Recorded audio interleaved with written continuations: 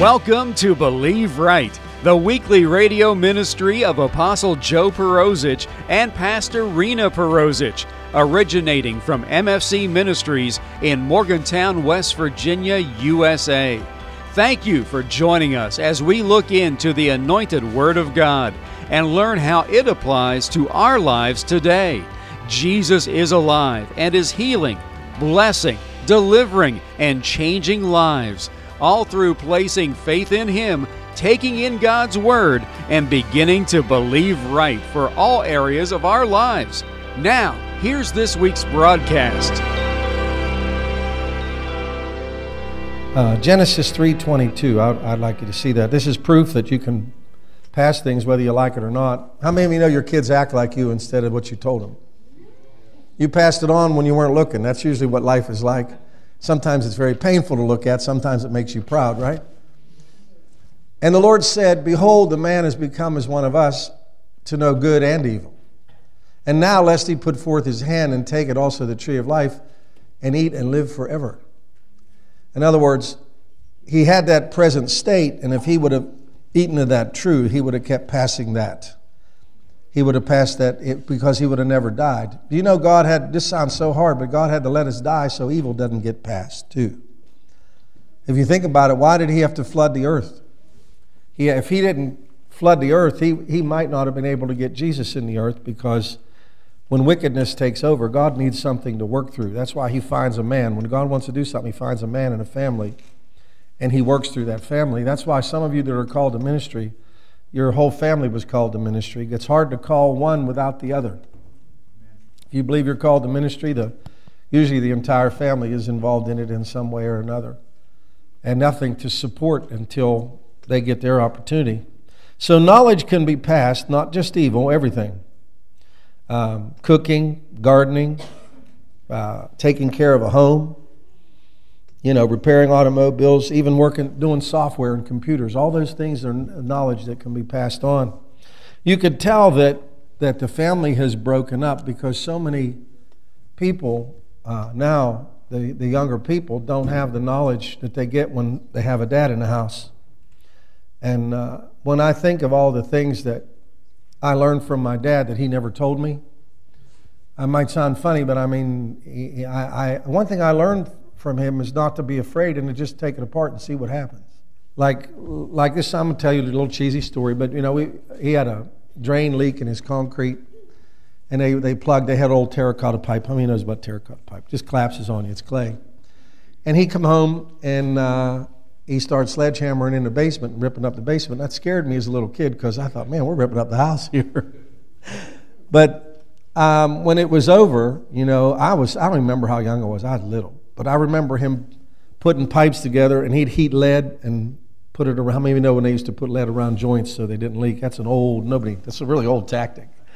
But the point was, every time he would do something in front of me, it made me less afraid to go do it on my own, which became a problem to him when he went to work on Monday because I found all kinds of things that I wasn't afraid to do, that I should have been, that threatened the safety of the family sometimes. But I was adventuresome because my father showed that he was willing to try to do anything. And it went into my adult life. It's interesting how you get something that you just do it unafraid, and you just go slow enough that you don't kill yourself, but you just do it. So anyway, I believe that you've passed so much on to your kids you don't know. And it's not what you said, it's what you did in front of them. I'm going to talk about this Webster's Dictionary. I talk about it all the time. It's an 1867 dictionary, and Rena had it rebound for me. And the church bought me a stand for it many years ago. And we were in the other building, and I still use it. I look at it every time I go to preach. I always look up words. Sometimes I just sit there and look at it. I'll sit down there and study the words. It has a treasure of information. Now, I realize you get all this on the internet now, but English language, Bible dictionary, rhyming words, frequently misspelled words, that's a good section for me. Investment banking, if somebody uses terms that I don't know what they're talking about, I look it up. Legal and business terms, medical terms, Punctuation, I never look at that, but I should. It's boring. It seems like an extra piece of work to get done what I want to say, but I should look at it because there's something to it. When I look at it, this is what I think of. When I go to grab that dictionary, I think of a time when people used to self-educate. Like when you think of the pioneers and prior to all the phones and all the internet and all the things, if you wanted to know something, you had to educate yourself. And books were a way of passing that, and somebody else talking to you was how you got it. And if you didn't have somebody to follow and you didn't have it written down, you really didn't have access to anything unless you tried it yourself. And I was thinking how people, young, farmers had to educate themselves. Once in a while, you got to go to town to talk to another farmer. If you raised cattle, then you had to learn, and then if you had to go talk to somebody else who raised cattle. You realize how people had to learn things years ago and how different it is compared to now. And I always say that kind of life, I really believe this with my whole heart, it'll make you pray. If you're farming and you got to bank on rain, hallelujah, you'll pray. If you got to bank on the ground not being dry, you'll pray. And today, we have so much information that prayer is diminished with the information. It seems like the more information people get, the less they feel they need to pray. And I think that, especially in the medical realm, this is going to sound really rough, but I've seen it over the years. I had relatives that were nurses, and when my aunts, they were nurses, they brought home every disease known to man to the house in their head. And you couldn't say you didn't feel good in front of them because they thought you had something deadly and you were going to die. And you never wanted to tell them anything. So you kept your health secret. You're laughing because it's true, those of you who've been around them. So it was really hard because they knew enough to see symptoms, but you think about this. If you have symptoms and you don't have God, you have a symptom. You have to, God must be in the place ahead of all your knowledge. Because you discover it, but He knows it, and He is the healer, and He knows exactly. I think it was John G. Lake. I'm not sure. If I'm not, somebody can correct me later. But they when diseases got on him, they died. Like the bacteria died right as soon as it touched his body. So what was greater, the disease or the God that he had in his belief system? His belief system was greater than any sickness, so when it touched him, whatever it was died when it touched him. So, see, there's a place in God there that when you get to know Him, He becomes greater than anything. I realize, there's a lot more available today. However, my 1867 dictionary doesn't build a profile on me. It doesn't track me. And it doesn't have a history of my searches. So my personal preference, to be quite honest with you, would be to use my paperback research book rather than have people build a profile on me, for future persecution. And I don't know how you feel about all that, but I believe that's just the way it works. They build your profile, and someday when they get their opportunity and the right person's in office, they will use that profile to do to you whatever they want. But anyhow, Acts 17:11. To me, this is a great scripture.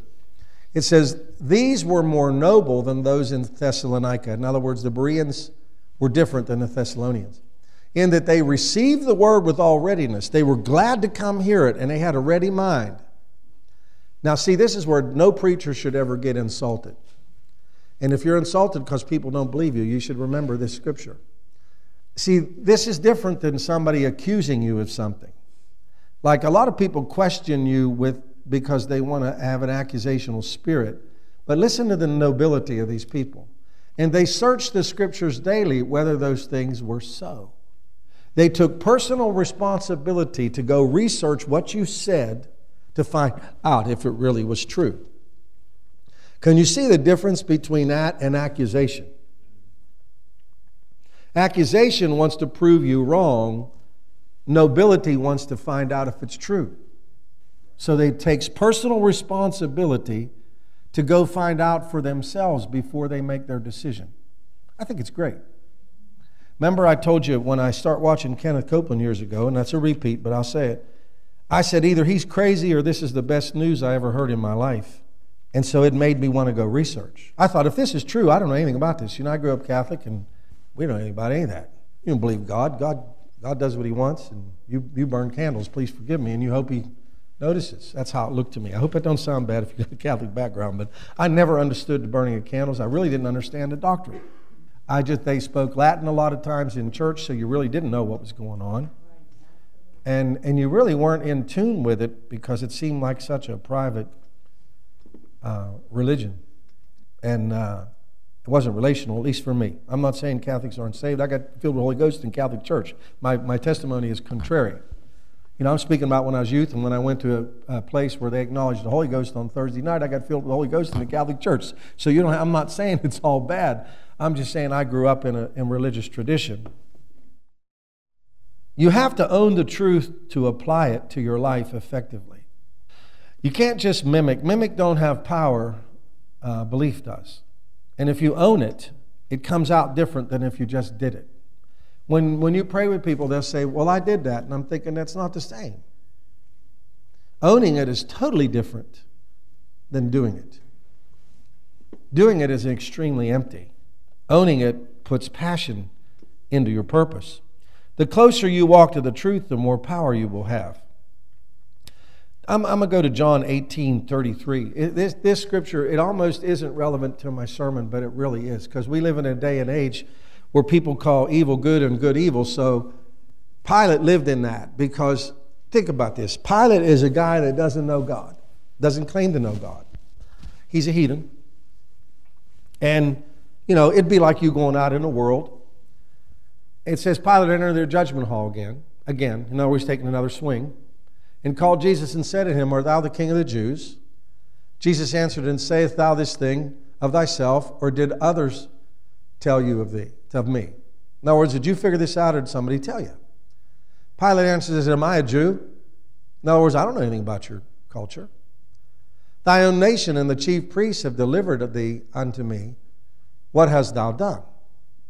Jesus answered and said, My kingdom is not of this world, for if my kingdom were of this world, then would my servants fight that I should not be delivered to the Jews. But now is my kingdom not from hence. Pilate therefore said unto him, Art thou king then? And he answered, Thou sayest that I am. To this end I was born. He tries to explain to a natural man spiritual things. And for this cause I came into the world, that I should bear witness to the truth. Everyone that is of the truth hears me. Mark that, because think about that. If you have the truth, if you love the truth, you can hear the truth. Apostle Joe Perozich and Pastor Rena Perozich pray that you have been blessed by this week's Believe Right broadcast. Chapter 14 and verse 6 from the book of John in God's Word tells us that Jesus Christ is the way, the truth, and the life, and that no one comes unto God the Father by any other manner than through accepting, believing, and confessing that the shed blood of Jesus has cleansed them of their sins, and that He truly is the risen Savior and Lord of their life. For more on the gospel message of Jesus Christ, you can log on to our website at www.believeright.tv. There you can listen to older radio broadcasts and view our weekly television broadcast, along with finding out more about Apostle Joe Perozich, Pastor Rena Perozich, and MFC Ministries. That website address again is www.believeright.tv. If you wish to contact us for prayer or ministry information, you can call us in the U.S. at 001-304-292-7283 or write us at MFC Ministries, 300 Highland Avenue, Morgantown, West Virginia, 26505, USA. Join Apostle Joe Perozich and Pastor Rena Perozich again next week at this time here on this station for another time in God's Word, which, when applied to our lives, will enable us to believe right for every area of our lives. Have a blessed week in Jesus.